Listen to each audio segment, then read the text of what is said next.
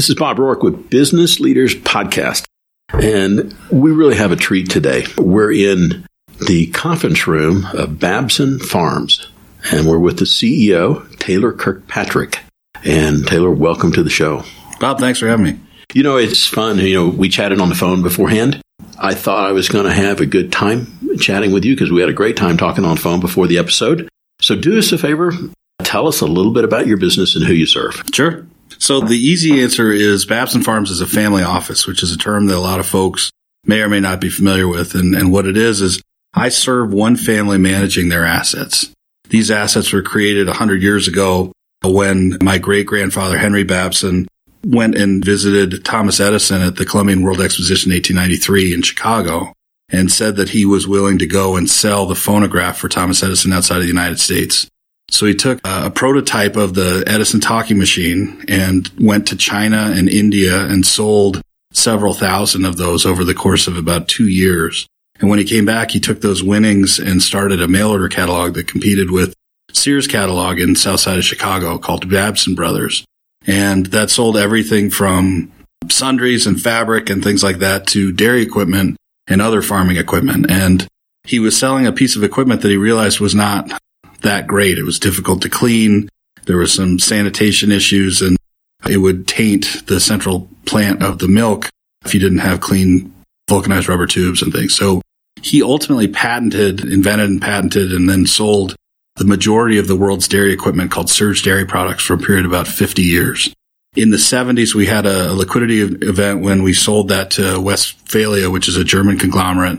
And then the proceeds from that sale led to the core assets that we have today. So we're focused on our core asset is really based on agricultural holdings that we have, which are mostly in north central Illinois. So we have a bunch of farms that grow corn and soybeans up in north central Illinois. And then we have supporting operating businesses that are product and services that we use ourselves that then we said, well, we can do this in-house and then we can also help our neighbors as well. So those are everything from a captive crop insurance company to a tiling company, which is a drainage situation, to bin storage and some trucking and transportation, and then GIS mapping services. So those are the types of things that we do for our customers, and that's what we're trying to do. So when you say, who do we serve? The question for me is really the constituents are the family themselves. So that's everybody that is lineal descendants of Henry Babson. And then there's also the employees that we have that work within these businesses.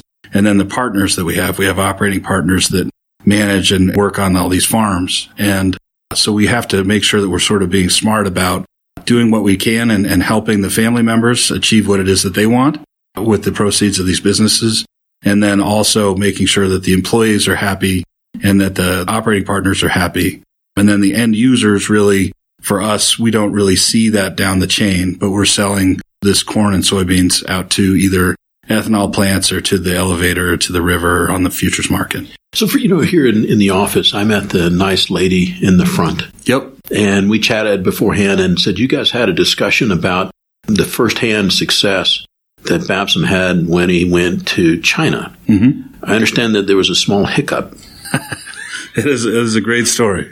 When he was making the cylinders, this shows you actually the RCA Victrola, which ultimately won, is what everybody thinks of when they think of a record, that flat disc. Edison had it play on a cylinder on a drum. So that was the way that he was trying to record the music.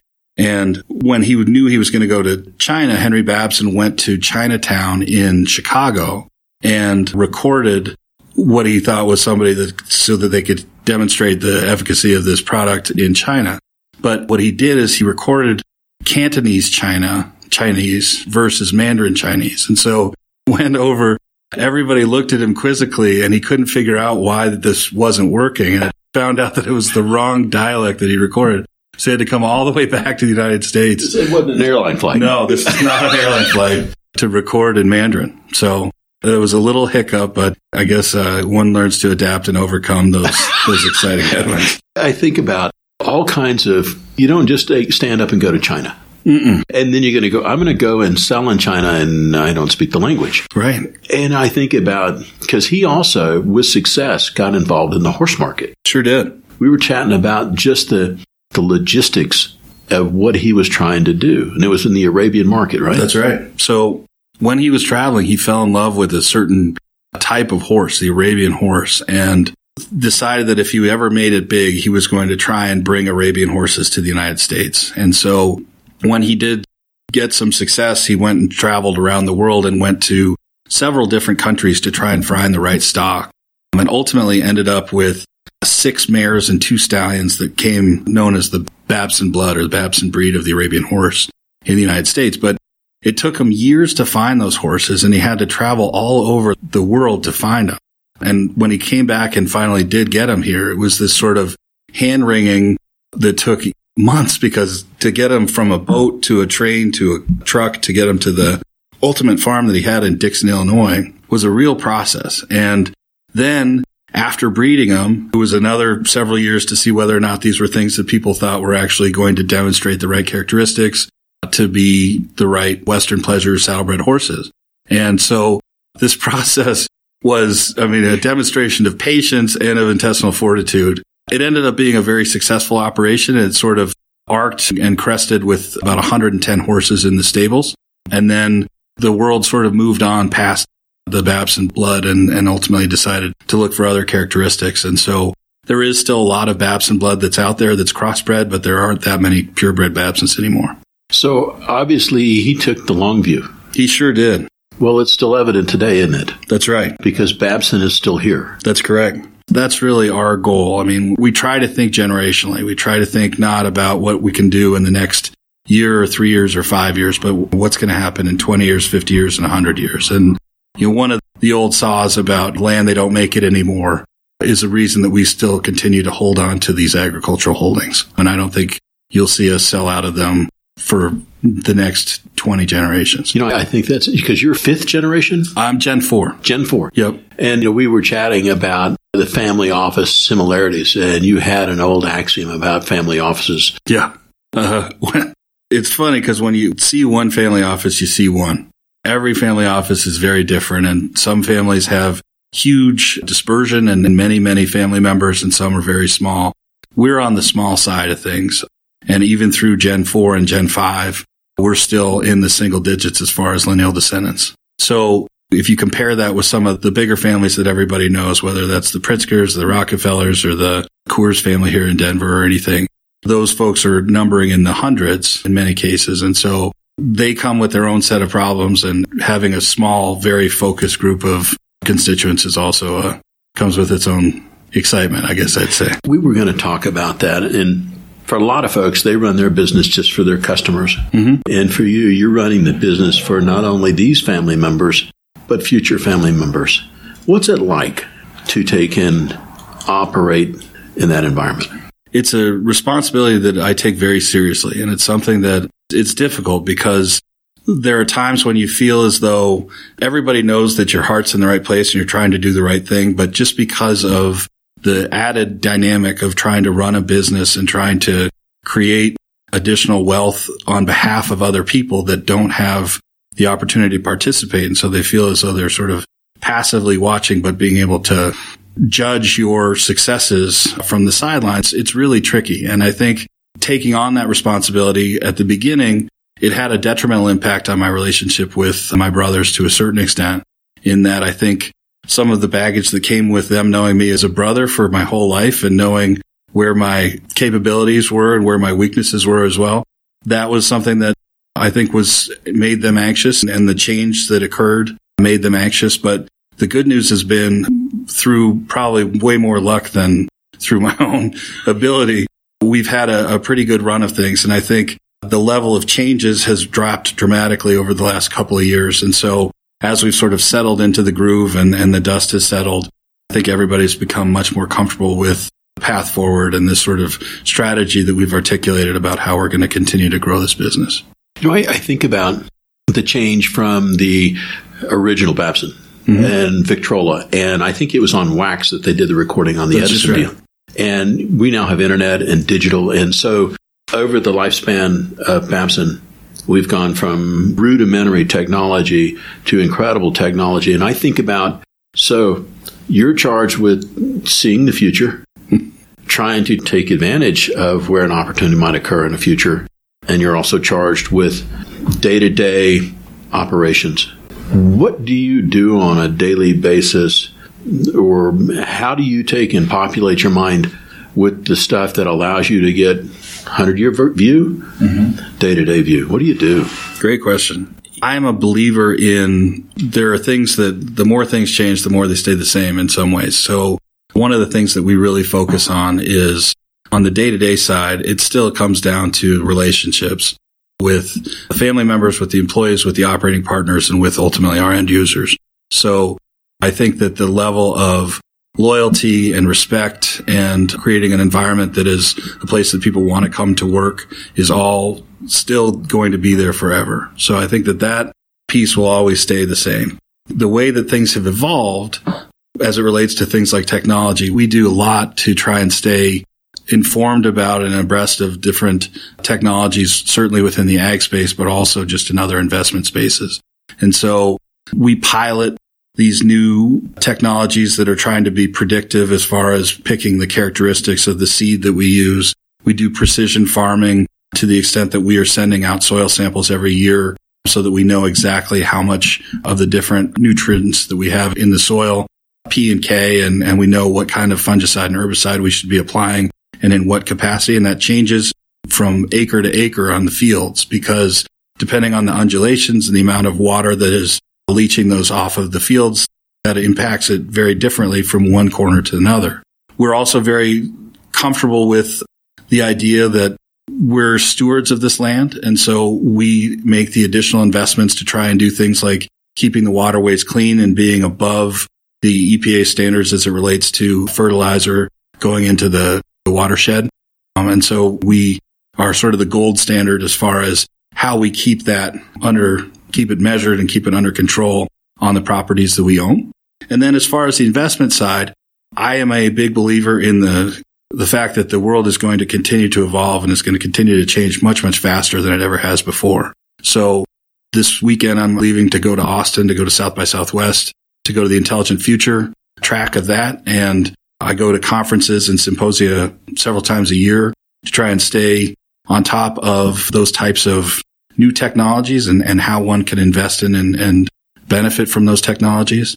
You know, we as a family on the investment side have invested in everything from blockchain to driverless cars to technologies that are being created outside of the United States and have invested specifically in countries like Israel, where they do have this sort of startup nation component to them.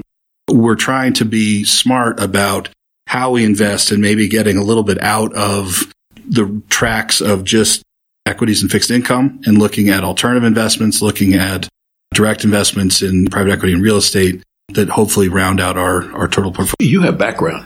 I do. Yeah, because you worked in that industry prior to this job. I worked in a couple of mutual fund companies involved in product development there, and then I was an investment banker doing mergers and acquisitions for a period of about 12 years. So, you kind of go, have seen the good, the bad, and the ugly? I have. And you have language skills? I do have some language skills. I was a French major in college, which was really helpful once in my life, which was I was at a Boston market. I was ordering 2 rotisserie chickens, and the ladies in the back were from Haiti, and I heard them saying to each other in French, "That fat bleepy bleep needs 2 chickens." And I was able to say to them in French, "I speak French and it's for a dinner party." So it helped me then. It's a little tongue-in-cheek. I lived in Paris for 18 months after I worked in the mutual fund industry for about 5 years. As you take that time frame and you were in Paris, what effect do you think that had on your perspective and behavior in your current role? It was a really wonderful time to be there, and I was able to take a step away from really being in the work grind. And so I took cooking classes and art classes and actually wrote a book then that was published in the United States later. And so I was able to sort of touch on some of the components of life that it's hard to find the time to balance when you're really working in business and when you have a family and all the rest of that stuff. So there was a really nice departure for me, but it was also nice to get back into the mix as well. I think about, we were chatting and all of us have bucket lists. Mm-hmm. And, probably one of the things they may not know about you is your most recent performance. It's true. hesitant to say, but I've always enjoyed stand-up comedy. So I did a 2-minute set at the Comedy Works here in Larimer Square in Denver a couple of weeks ago. And it was just a kick. It was one of the greatest experiences as far as when you get that first laugh up on stage and you hear 200 people enjoying what you're talking about and something that was your own joke or your own idea. That's something pretty powerful. So I'm definitely on the docket to do it again. Think about it. You wrote the book and you did comedy. And, both of them have an element of a hook. Mm-hmm. And I think about the skill set to do that. That application, when you're working, you were talking about culture, trying to preserve the culture of your organization and communication skills between France, the book, and comedy. Do you think those are benchmarks or indicators of the culture that you're trying to keep going? I'll tell you one thing. There are times when in this business, there are conflicts. And I think the conflicts, comedy is a terrific way to diffuse when tensions are very high in a room. And I think I'm proud of the fact that even though there will be times when it has to be confrontational, when you're unhappy about something that's happened, when you're at the place where both sides are about ready to have some sort of a détente, it's nice to be able to diffuse that a little bit with a joke, get everybody to calm down and realize that the world still turns and all that stuff. So I think that that's certainly a technique that I've employed for a long time. And I would also argue that I think that people should want to go to work. And I think that creating an environment that people feel like is collegial and that they can laugh and share stories and enjoy each other's company is really important to the culture of the organization. So I hope that my jokes aren't too corny or aren't too offensive or don't do anything to make anybody feel uncomfortable, but I always try and infuse a little bit of humor into every meeting. That's one of the things when we chatted on the phone first time. And I've gone I think we're going to get on because you have a good sense of humor. And what the folks that don't get to see the video, you're an imposing figure. How tall are you? 6'5". Yeah. 6'5" guy has written a book, child's book, comedy, and CEO. That's right. I would say that's not a normal combination. I tend to agree with you. Shifting gears a little bit. Sure. You're widely read. What is the most recent book or influential book that's altered your perception on your job? I read a book that I enjoy giving out copies to other people called Against the Gods, and it's the remarkable story of risk by a guy named Peter Bernstein.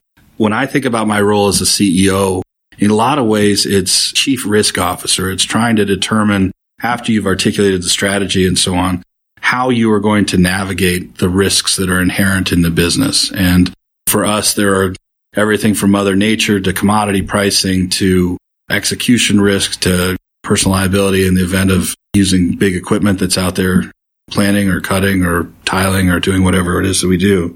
So this book is a great example of the notion of bringing risk under control, and it's distinguished in the modern times from the distant past. And while I can't claim that all of our future risk can be understood, measured, and predicted, I think it does a good job of crystallizing where we are by understanding where we've been. So everything from probability theory to statistical sampling to other diverse activities it's everything from testing of new drugs to stock picking to wine tasting to the development of business forecasting and game theory, insurance and derivatives.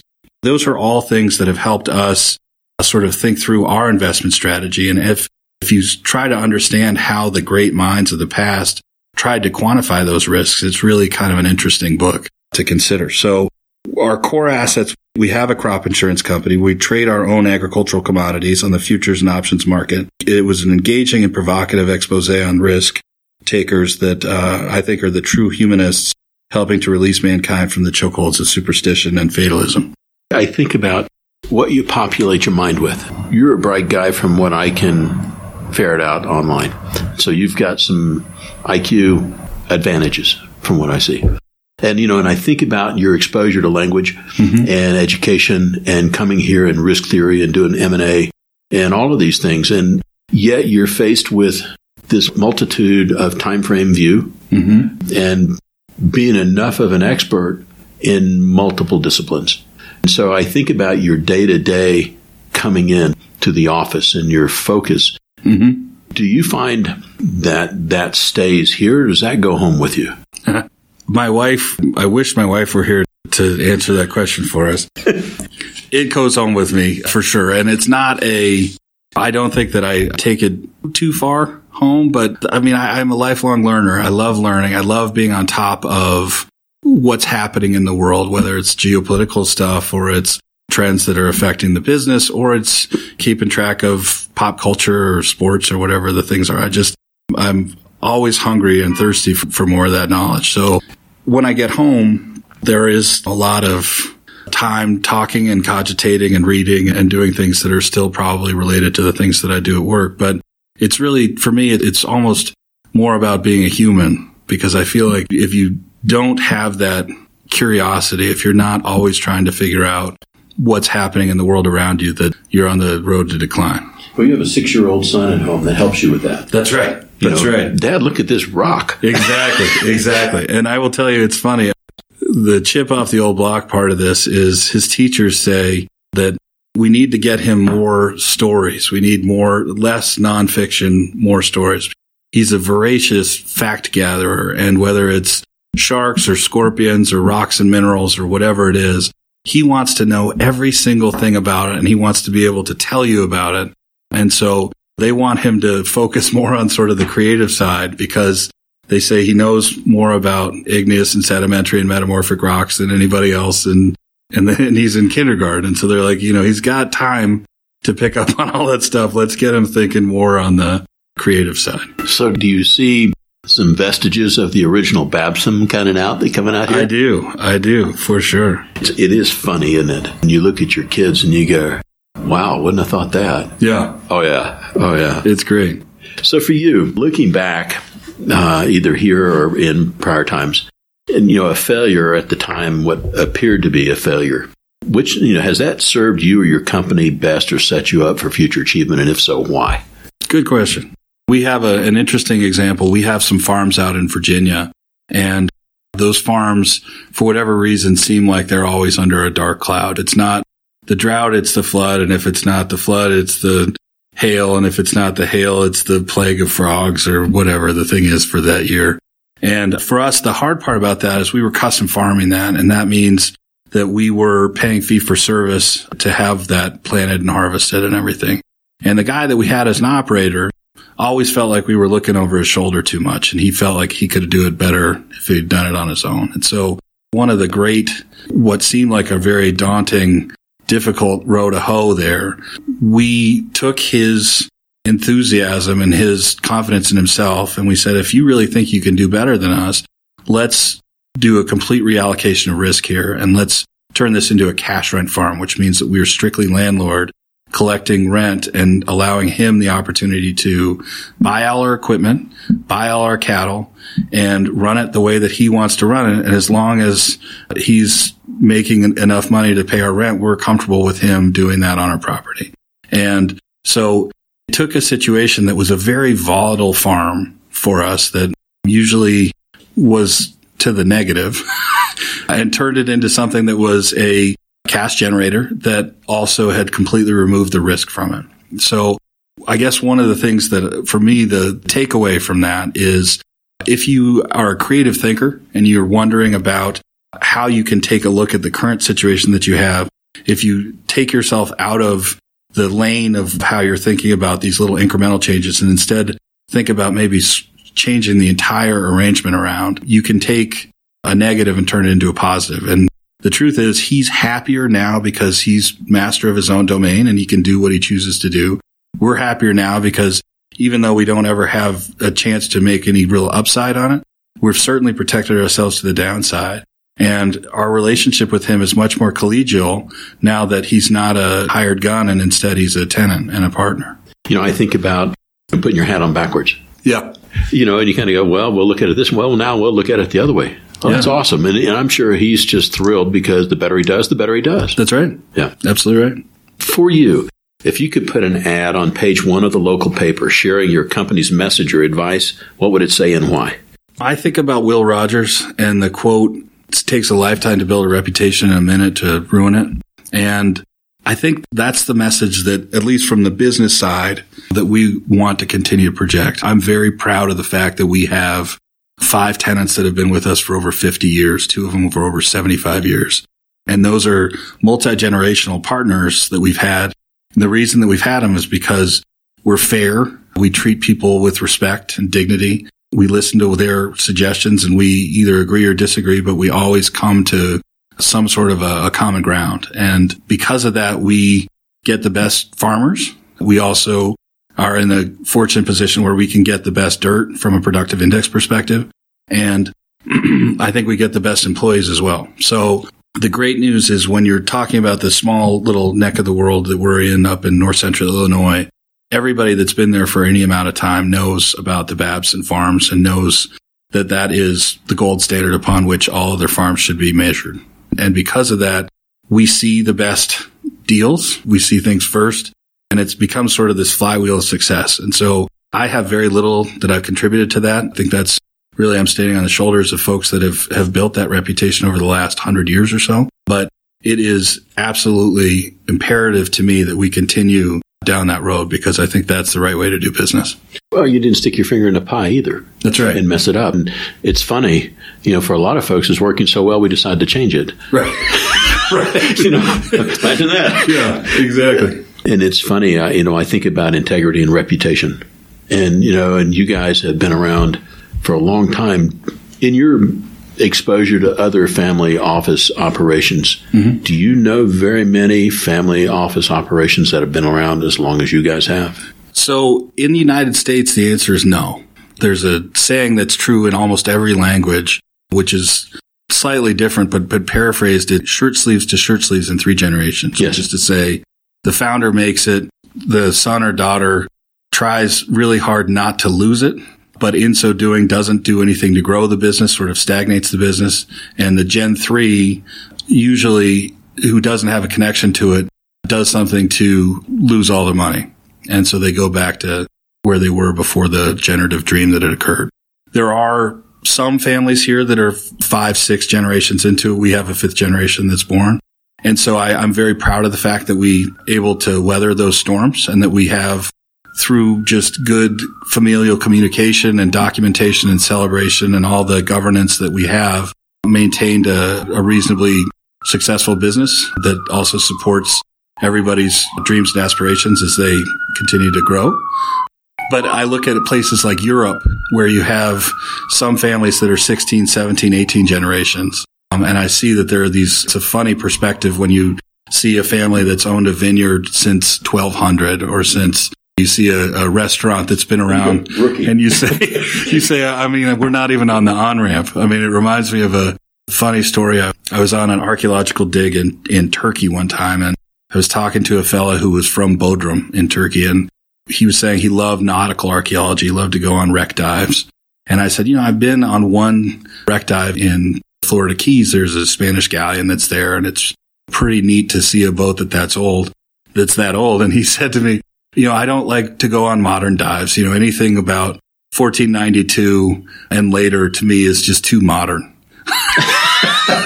And as a citizen of the United States, thinking about the fact that 300 years before we declared independence, for him is still way too modern. It's a funny way to look at things. Yeah, they have an institutional memory. I was in Budapest and we had a guide, and the guide was talking about the Turks did this and the Turks did that.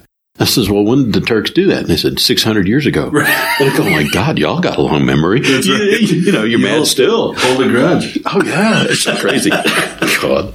For you, what's the best allocation either of time or initiative that's helped you or your company most, and why? When I first really started looking at how I could be helpful, one of the things that I think we didn't have a cohesive strategy on was portfolio construction and asset allocation. And we had this core asset that was in the agricultural world. And then other than that, it was sort of willy-nilly stocks and bonds. And there wasn't a lot of communication amongst different managers. And so there was a lot of duplication of efforts and things like that. So one of the things that I think has been terrific over the last several years is me as quarterback getting to build that portfolio construction and asset allocation to include lots of other types of assets to diversify out of sort of the long-only equities and fixed income and some farmland. And then also to make sure that everybody knows what seat they have on the bus and that they're fulfilling the roles that they have. And even if they're underperforming in relation to other managers, as long as they're staying and doing what it is that they said that they're doing, and they're performing in line with benchmarks that we've set and things like that, that we are in a more holistic, thoughtful place than we were 8 years ago, 10 years ago. So I think that initiative has been very helpful. And we've been thankfully for me, and again, this is way more luck than skill. We've been in a pretty darn good investment environment for those 8 years. And so even if I wasn't doing a great job, I think you'd still see that there were some pretty good numbers that have gone up. But we're in a place now where I feel like there's a little bit of science to it. We're being smart about correlations, we're being smart about the way that we've invested and who we've invested with. And most importantly, that all of those folks know what all the other folks are doing so that there aren't duplicative efforts and there aren't any concentration issues. Well, I think about the farmer. I mean, it could be the world's best farmer and you have a drought. It doesn't matter. Right. So you look at that guy and you kind of go, you expect me to grow a crop with no water. Right. I mean, those guys, I think they work harder in a drought year than they do, obviously, in a good year. So, I think many folks would be well advised to consider what you had to say there for sure. Over the past 3 years, what belief or protocol have you put in the company that has most impacted you or your company's success? So the attitude of gratitude, talked about that a little bit before, but my predecessor was maybe a little bit of a harder touch. When things were going great, he said that was what he expected. And when things weren't going well, he was upset about that. And to me, there's real value to being transparent and being present and making sure that everybody realizes how much you appreciate the efforts that they're making. So we had an employee appreciation event here in Denver. I flew all the folks from Illinois out and we went to the stock show and went to the PBR semifinals this year, and everybody had nice dinners and all that stuff. And, that was one of the first times that they'd all been invited outside of Illinois. We've done some employee appreciation stuff there, but we also did we've done other employee appreciation events with the operating partners. And we just this year, because of the milestones that I mentioned earlier of the 50 years of service and the 75 years of service and partnership, just on March 1st here a couple of days ago, we had an event where they all got lucite plaques and they got photos and they got a thank you note from me and from the folks that have been their primary contacts at the office in DeKalb, and cakes and all the rest of that stuff. And so it was the first time that we'd ever done anything to really commemorate and memorialize the fact that they've been such great operating partners for so long. So that's another example. And then the third one that I really like is we as a family have been very philanthropic forever, but we've usually done it in the communities in which we live and work. So one of the things that I think we had been remiss in doing was supporting the community where our farms are, where we actually are generating capital. And so over the last few years, we've given to 4-H and to the DeKalb Farm Bureau and to lots of other areas that need support and assistance within the community where a lot of our operations are. And that's been very appreciated by DeKalb, outlying counties that we're also invested in. I think that's extraordinarily proactive. And not only did you take your employees here, but I'm sure the folks that your partners back there are hearing from the locals as well. We appreciate what you guys are doing. Mm-hmm. Big deal. What would you say is your most unusual habit or what others may consider out of the ordinary that's helped you or your company most, and why? I think the stand-up comedy, if we go back to that, the using humor to diffuse situations or to try and create sort of community or culture has been, I think, pretty appreciated amongst the folks. And while I probably on this podcast won't share any of my material, everybody's keenly interested to know how it went and see the video of it and all the rest of that stuff. So the hardest part has been, honestly, on the stand-up. My mother is fascinated that I did this, and she's very curious to see the video of my performance. And there are a couple of jokes in it that are a little bit blue that I'm loath to share with her because I just can't imagine sitting next to my mother, watching her watch this video and hearing her son say these things. But I probably am overblowing how blue and dirty it is, which... Well, there's this hope for this second career if this one doesn't work out. That's right. That's right. Oh, funny stuff. So for you, what advice would you offer a new CEO that's assuming the role of CEO for the first time? I think that the easiest piece of advice that I think everybody needs to follow is to marathon, not a sprint. And what I think I've done well, I'm very organized. I developed this thing called a heat map. And the heat map for me shows 6 categories of family education and governance and investments and risk. And as you look down those, I have the rows across those columns are done, hot, short-term, mid-term, and long-term. And if you fill out that map that way, that's a great way to articulate your strategy, to show people what has happened, what is happening soon, what's going to happen down the pike. And so everybody, I think, can start to follow that vision, and they can see how the progress is going. And then it's also easy to know what's teed up for next. So knowing that this is a generational thinking and some of those long-term thoughts are 5 years out there, I think that helps me set strategy and figure out how to do things on a daily basis, but also look at sort of the bigger picture, always be able to take a step back. And I think the employees get that as well as the family constituents. We have quarterly phone calls and we have a couple of meetings in person a year. And one of the things that we always start with that's sort of a touchstone for us is this heat map so that they can see, did he do what he said he was going to do and what is coming up next? As you look at the business, there's that distinction between in the business and on the business. Mm-hmm. If you were to look at the allocation of your time, how much is in it and how much is on it? Good question. I'd say I'm probably 70-30 in and on. There is still a lot of day-to-day stuff that has to happen, and you got to keep the trains running on time. But to be able to think about the strategy and how we're going to try and grow this and how we can be thoughtful about it, it's not an insignificant amount of my time. So busy within that the on really just gets shuffled to the sideline. And, and you think, I was thinking about your Paris timeframe. Yeah. If you knew you could take an 18-month timeframe right now and then come back, I wonder what kind of things that would strike you for on the business instead of in the business. I think that's a good question. I don't have the luxury, but it sounded really good. Yeah, absolutely. I can tell the constituents, hey, I'll be checking back in 18 months. Don't worry about it. Right. I'll be back. Right. What's the most common misconception about you or your role as CEO? I think that there are some family members that aren't exactly sure what happens on a daily basis and that I'm a traffic director or that I'm sort of quarterbacking but ultimately delegating. And I think every good CEO is good at delegating and figures out how to empower their employees to do what they're supposed to do. But I think that the misconception is that somehow I don't have projects to be working on, that I'm not busy working in the business or on the business. And so I think thinking about sort of grander strategy, thinking about global strategy is something that I wish that everybody knew was an exercise that I was engaged in, and also that it was an exercise that ultimately bears fruit. It's very hard, I think, for people that don't do what you do and haven't done what you do to appreciate. Let's say you make a decision to do A versus B. And then, of course, you have the angst. Well, I have a handful of people looking over my shoulder. Mm-hmm. I think I'm right, but I could be wrong. And says, well, then it's compounded because if I'm wrong, you have additional input. Right. So you go, well, percentage-wise, I better have more rights than wrongs. That's right.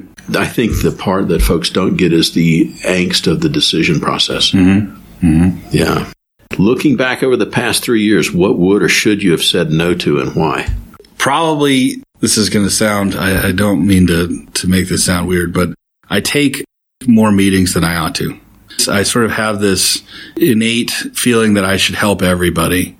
And whenever I have people that realize that hopefully I give pretty okay advice and my willingness to help and to make introductions, and because of experience in the past in investment banking, I know a lot of privately held businesses in Colorado, and I know a lot of the service providers and professionals that are in accounting or in finance or in legal or wherever it is. And so there are a lot of folks that try to sort of mine me for ideas or intel or job placement or whatever it is. And I take a bunch of those meetings. And I feel like when I look at my calendar, there are some times when I'm diverted away from what it is that I need to do more than the job at hand. And so I need to be a better curator of those meetings and making sure that I'm not doing a disservice to the business by trying to save the world. Interestingly enough, in my past, I was a direct report to a general officer twice. And so much of that, it was like focusing the cannon. And a great deal of the job was protecting his calendar from this very same thing that you're talking about. And so it happens everywhere and to everyone. Yeah, a hard thing to do. In the day-to-day operation of your company as CEO, what's the personal habit or self-talk dialogue that keeps you and the company focused? Again, this would be a great question for Meredith out front. I am a absolutely rabid list maker. I make lists, and then I make a list about the lists I need to make. It's the way that I keep myself focused and that I know sort of how to prioritize these things. So the heat map is sort of the global list. And then I have sort of a weekly list, and then I have a daily list, and I make poor Meredith write up her list so that I know what she's doing. And when we debrief on a daily basis, it's, all right, what are the 8 things that you have to do now, and how are these 6 things going to get done if I don't do this? And, so I wish I could say that I was digital and that it was somehow I was using the nexus of technology in my brain to figure out how to make this seamless and all that stuff. But I have Word documents that I fill out every day. That is, if you have a power outage, that's right. You have no degradation of operation. That's right. I would tell folks that in the digital world, you're just very secure. Can't be hacked. Right. So I can spill coffee on it, but I'll never be hacked. Oh, boy. That's right. I'm from one list maker to another, and I haven't started to like sticky notes for organizing. Yeah. Sure. How do people reach out to you in social media if they want to say hello or talk to you about Babson Farms? I'm not a big tweeter I'm on LinkedIn, but I tell you, my email is taylor@babsonfarms.com. The other way that people reach me from time to time is I am very involved in the philanthropic community. And so I serve on a number of boards, nonprofits here in town. And if you are ever interested in getting in touch with me through those avenues, that's another easy way to get in touch with me. Giving back. That's right. What is a quote for you that you find meaningful or one that you use frequently? I have a little sort of note that I keep on my desk, and it is, greatest use of life is to spend it for something that will outlast it, by a guy named William James. And I think it really speaks to the legacy piece that we're talking about. I wear this mantle, take this responsibility very seriously, that I am a small cog in this wheel that has been successful for a long period of time. And if there's one thing that we can all do to leave a mark on the community, make it a better place than it was when we found it, and whether that's through philanthropic service or whether that's through supporting the employees and the operating partners and the family and the other constituents that we have, or continuing to build on the reputation of greatness that was originally established by my great-grandfather, those are the things to me that are really the drivers. And so, when I read that, it puts into perspective that we're all here for a pretty short time and you don't have that much time to make an impact on the world. And so if you can do something that will outlast yourself, that's the legacy that you leave. I think about anybody that's been successful in ag. The last thing you want to be is a bad steward. That's right. And because the ground's going to be there after you're gone. Absolutely right. You mess it up. And I think about that just as a thought process that permeates your family. Because obviously it's not just your generation. It was your uncle before and before. That's right. If colleagues were asked what you're best at, what would they say? And how do you utilize that strength on a day-to-day basis? One of my favorite sayings, and it's a great way to sort of under-promise and hopefully over-deliver, is I always tell people I'm chock full of bad ideas, but every once in a while, one will squeak out that's not terrible.